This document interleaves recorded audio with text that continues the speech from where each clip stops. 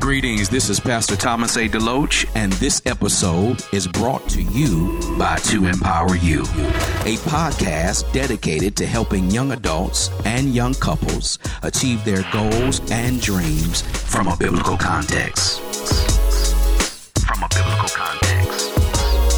Pastor Thomas A. DeLoach. Hello, and thank you for tuning in to Empower You. I am your host, Thomas A. DeLoach, and this is the day that the Lord has made, and I will rejoice and be glad in it, and I hope you do the same. And on today's show, I want to talk about destroying the snare of legalism. Very interesting topic, but I believe it's going to bless your life. As always, this is a teaching podcast, so go and grab your Bibles and something to write with, as I do have a word from the Lord for you. We want to start here in Romans chapter number 7, looking at verse number 5, and we'll conclude at verse number 7. The book of Romans asks one question: how do we live a life that is pleasing to God? And here in this passage, we see the scriptures say, "For when we were in the flesh, the motions of sin, which were by the law, did work in our members to bring forth unto death." Verse 6, "But now we are delivered from the law, that being dead wherein we were held, that we should serve in newness of spirit, and not in the oldness of the latter." Verse 7, "What shall we say to these things? Or what shall we say then? Is the law sin? God forbid. Nay, I had not even known sin, but by the law. For I have not known lust, except the law said, Thou shalt not covet." So here are a few problems, and I want to discuss them with you. There is something in us, all of us, that prevents us from living right. So we must stop trying to live a godly life through legalism. And many people are legalistic, and this is what I kind of want to unpack here. So when we talk about legalism, what we're saying is an excessive adherence to the law, or even a formula, as it were. Here's another definition: a theological dependence on a moral law rather than on a personal faith in Christ. So really, we want to live our lives on a personal faith in Christ, and not these laws, not these formulas, not these do's and don'ts. There's another thing I want to share with you. When we violate the law, and if I could say something like this: if we violate a boundary, we are in sin. Here's another definition of legalism. Maybe this will help you. Trusting in your ability to keep the law, or to keep you inside of a boundary. So here's the lie that we tell ourselves: I can keep the law, and that will make me pleasing to God. Now, if they couldn't in the Old Testament, what makes us think we can do it now? But unfortunately, many times with these boundaries, as I just stated, we try to keep the law, cross every I, or dot every I, cross every T, and we just can't do it. It's just too many things that are going to come our way that we're going to mess up. But our personal faith in Christ, learning how to trust God in all kinds of times and situations, and know that He already, as a matter of fact, because He already died for us, we are living according to what He's already done. So there's nothing that we need to do but continue to keep our faith in Christ first and foremost. In other words, there's a principle of sin that lives down in our flesh. But being godly is not a matter of just saying, I will be good. A lot of us wake up and say, I'm just going to be good today. You just can't wake up and say, after the counsel of your own will, I'm going to be good, because something is going to get in the way that's going to stop you from doing what you desire to do. Even when we get up in the morning and, we have the best of intentions to do certain things, something is going to happen. And we're going to be able to say, you know what, I just can't live this life with all this legalistic pressure. So we have a mental breakdown. We capitulate.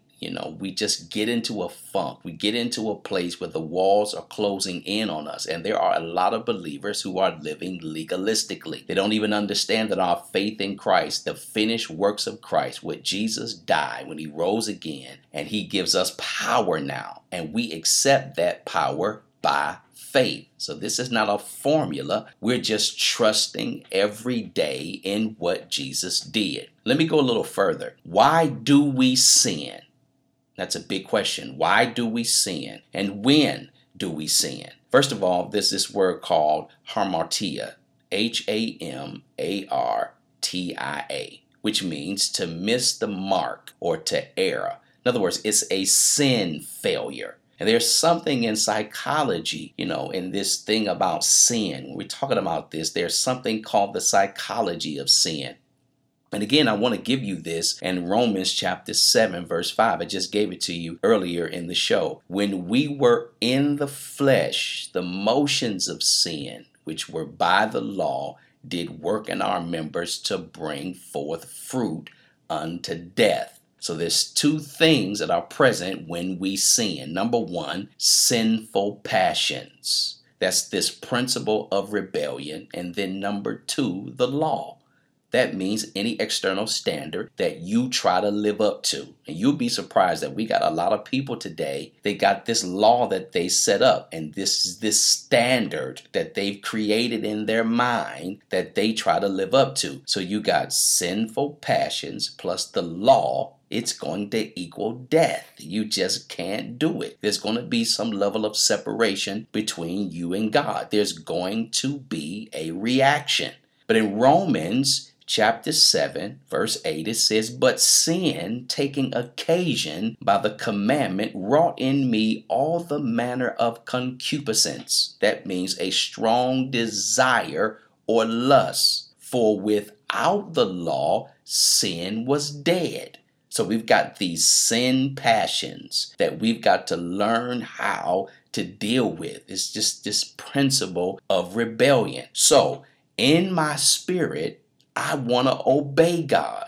But in the flesh, there is a sin principle at work causing me to rebel. And this is why I said you can get up with the best of intentions, but you cannot dot every I, cross every T, be Mr. and Mrs. Perfect. It's just not going to work. And I'll dare say to you that the Lord is not expecting that. All God really is expecting, this is just so key.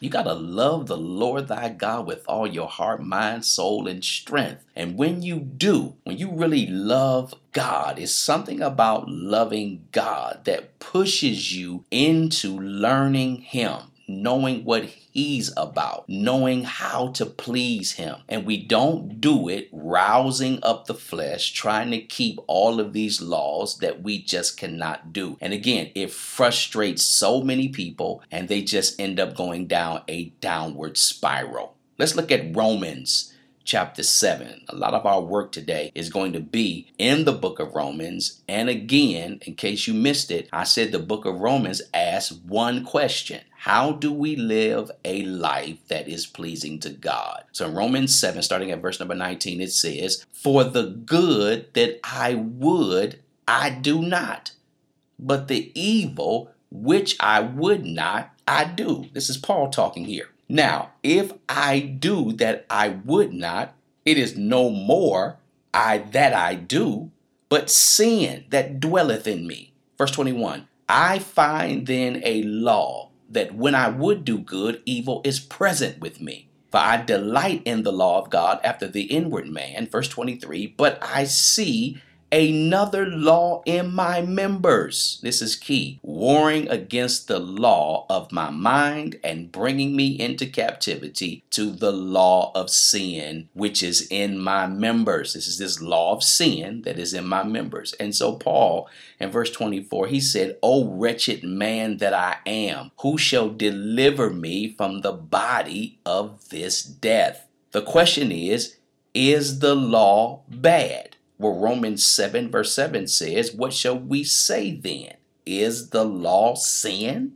The Bible says, "God forbid. Nay, I had not known sin but by the law." For I had not known lust except the law had said, thou shalt not covet. This is so clear. We would not have even known any of this except the law told us these things. So in Romans chapter 7, verse 12, it says, therefore, the law is holy and the commandment holy and just and good.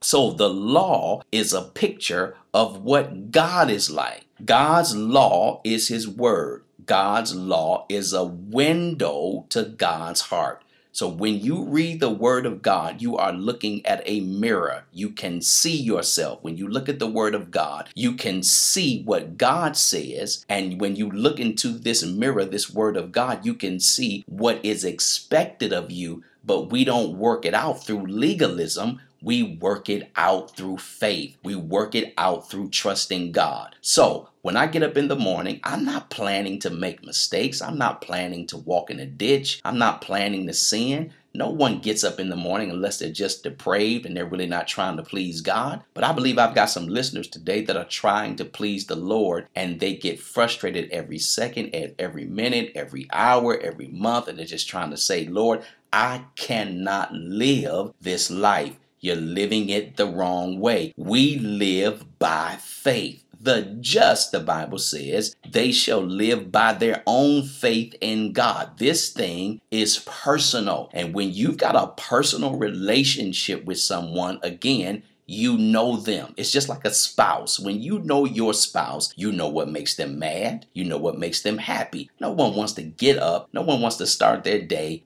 wanting to make their spouse mad or their children mad. When you love them, that is not your desire. But the reality is, we don't know them like we should, and we don't know God like we should. And because we don't, we're trying to do all these little formulas, all these little things that we're putting together. And at the end of the day, they never work. Again, I'm going to say this to you. So the law is picture. It's a picture of what God is like. If you ever wanted to know what God is like, read the word. God's law is his word. God's law is a window to God's heart. I'm able to see his heart. I'm able to see his love for me. And I have to get into this by faith. For without faith, it is impossible to please the Lord. You cannot please the Lord any other way but by faith. Now, when the flesh takes the law of God and tries to use it as a means of achieving godliness, we are trying to make the law do something it was never meant to do. So the law came to show us what godliness is, but it was never intended as a cure to our sin problem. That is so key. So God gave us his law because he loves us. God gave you his word because he loves us. Before God gives us a solution, he shows us what the problem is. The law shows us that we have a problem inside, and the solution is Jesus Christ. So when I receive Christ into my life by faith, I don't receive him into my head. I receive him into my heart. I receive him into my spirit. So I don't need to think this thing through. I need to believe this thing through. Many times we get frustrated because we're using our mind to think, but you're going to burn out. But when I just accept it by faith and know that God loves me, and any transformation, any changes that need to be made, it's not a formula I'm trying to work up. It's not a step 1, step 2, step 3, ABC. It's like anything else. You get in trouble. We don't go to God. We start working our own stuff. We start sowing our own fig leaves. We start doing all of these things, trying to be pleasing to God. But catch this. Have you ever considered this, that God knew what he was getting when he died for you? God wasn't scratching his head trying to figure out, let me see what I'm getting when I get Julie or Bob or John. No, God already knows you. He already knows what he's getting from you. He already knows your pressure points. He already knows you're weak and feeble. He already knows your insecurities. So you don't need to be fake and phony with God. Out of all the people in the world, He knows. Now, we try to do this stuff with people. We want them to know, we never make mistakes. We're always on our A game. But on the inside, you are not that way. And so as it relates to how to live for God and do the things that are pleasing to Him, when we read the Word of God, we need to accept it by faith. By faith means I'm accepting what He said. I'm not trying to think this thing through. I'm not trying to work up anything, because God already knows that there are things inside of me that are going to miss the mark. And here's the reality. When I miss the mark, I can boldly come to Him. Why is it that when we mess up, we run away from God? What is in us that says we're not pleasing anymore? Because we're legalistic.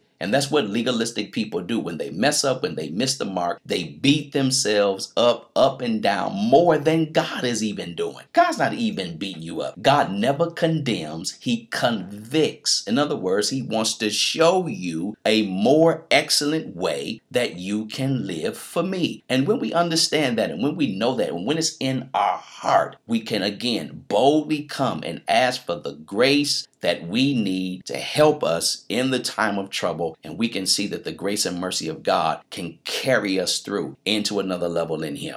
Notice in Galatians chapter 3, starting at verse number 24, it says, "Wherefore the law was our schoolmaster to bring us unto Christ, that we might be justified," here it is, "by faith," not by works, by faith. So the law leads us to Jesus. I'm going to say that again. The law leads us to Jesus. Not to be redundant, but I think it's so important that I say this to you again in Galatians 3:24. "Wherefore the law was our schoolmaster to bring me to Jesus, that we might be justified by faith." So the law was never meant to make you righteous.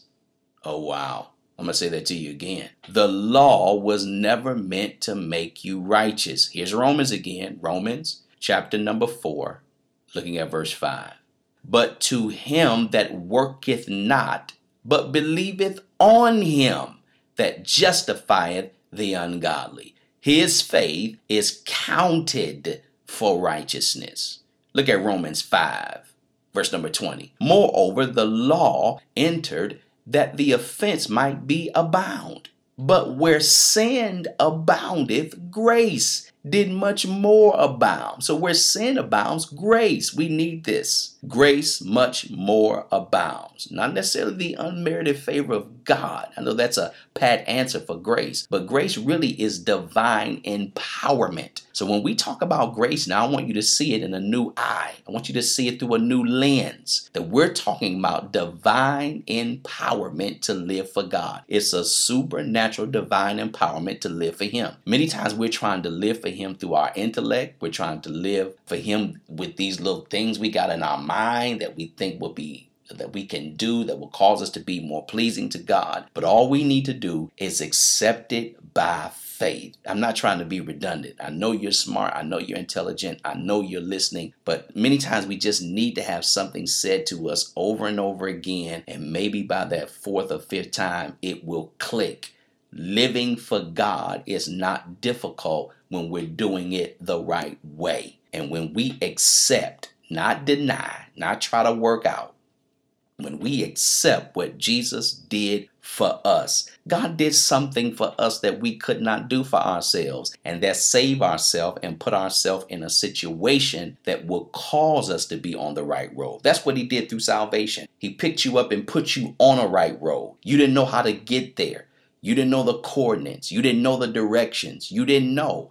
We claim we know, but we really don't know. And when He puts us on the right path, it will just stay there by faith. And that's hard because we're looking to the right or to the left, because when problems come, we're trying to figure it out. You don't figure out a problem. It's already figured out. You listen to God and do what He tells you to do. That's how you get where you're going. That's how you get to higher ground. If you've ever been in a tough situation and you're thinking about trying to put a master plan together, before you know, you got a headache, you just frustrated, you just throw up your hands. And that is why we get so messed up. If you're going to throw up your hands to God and say, Lord, pick me up and put me on a different path. Put me on higher ground because you know how to get me there. So the law came that transgression might increase. Let's look at 1 Corinthians chapter 15, verse number 55 through 56. I love this verse. O death, where is thy sting? O grave, where is thy victory? The sting of death is sin, and the strength of sin is the law. Watch this now. So the law wasn't given to make you godly. It was given to reveal that you are a sinner. That's what you get when you read the word. You see what you are. The law can never make anyone righteous. Through the law, we become conscious of sin. We become aware of who we are. So the law was not the medicine to cure our sin problem. The law is the thermometer to show us how sick we really are. Hopefully I said this in a way that you can understand, because maybe, just maybe, through this particular sentence that I've given you about the law and what it was meant to do, helps you to understand how much more we need to live by faith. So God gave us the law to cause the sin principle within us to show itself. Through the law, the sin principle is aroused and produces acts of sin. I'm going to say that to you again in case you missed it. God gave us the law to cause the sin principle within us to show itself, to come up. Through the law, the sin principle is aroused and produces acts of sin. So sometimes we, try to wonder, why am I misbehaving? Why am I doing things? Why can't I get the victory over this area? Why does this keep popping up in my life? The sin principle begins to get aroused, and now it's just producing all of these acts of sin. Watch this now. So why are Christians so defeated? Why are Christians missing the mark all the time? When most Christians decide to be godly, what they do is two things. They set up a law, and then they say, I'm going to obey this law, whatever this law is that they're setting up. What does that do? It arouses the sin nature. So anytime you're trying to set up a law in your mind to try to conquer something that you are dealing with, you arouse the sin nature. Instead of coming to God by faith and asking Him for His grace and His mercy to help you, we start setting up formulas. This is what I'm going to do today. So if this person's mean to me, I'm going to set up this law in my mind. I'm going to set up a plan in my mind, but it's not going to work. And so when it doesn't work, we beat ourselves up about it. And then we just start producing all of these acts of sin because we are frustrated and doing it the wrong way. It arouses sin nature. So what results happen in a person's life? What are these results that begin to happen in any individual's life? They sin more. They do more of what they don't want to do. Every time you set up a law, every time you set up something in your mind to try to conquer what you're going through, trust me, you're going to sin more. You're going to do more of what you don't want to do. So they make a stronger law or even a stronger promise. Okay, I promise I'm not going to cuss. I promise I'm not going to drink. I promise I'm not going to sleep with this man or sleep with this woman. I promise I'm not going to do these drugs. I mean, we've got so many promises that we are setting up in our mind, and all it's doing is arousing sin nature. I hope you're hearing what I'm saying today. I don't know if I'm helping you or not, but that's what happens. This is this thing about legalism. Watch this, the word of God is not about do's and don'ts.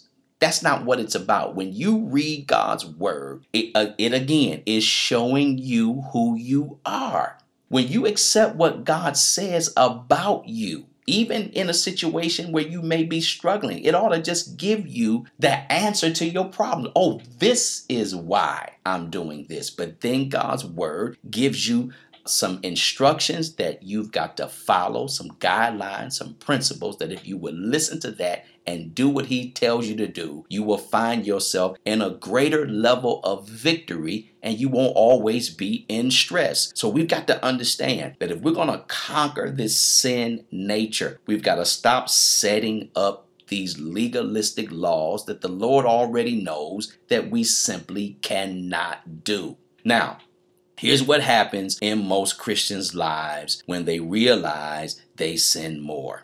Number one, they drop out of church and they live in rebellion. What do I mean when I say they drop out of church? We know that church is not the building. Church is the people and where we connect. We can connect anywhere. We can connect at your house, in the backyard. It doesn't matter. We can have a place of worship that the people can come. But the people are the church, the called out one, the ecclesia. That's the church. What happens is when people sin more, they don't want to be around people who they think are living a more godly life. That's where we mess up. We think we know something that we don't know. All of us need the Lord, especially if you are a believer. You need God, and you come to the church or come to a place where other believers are coming to, not because we're perfect, but because we need God. We need each other's encouragement because the enemy wants to get you in a place called isolation and isolate you from the believers because some kind of formula that you got set up in your head says to you, well, I messed up, so I don't want to be around brother so-and-so, sister so-and-so. I don't want to be around the preacher.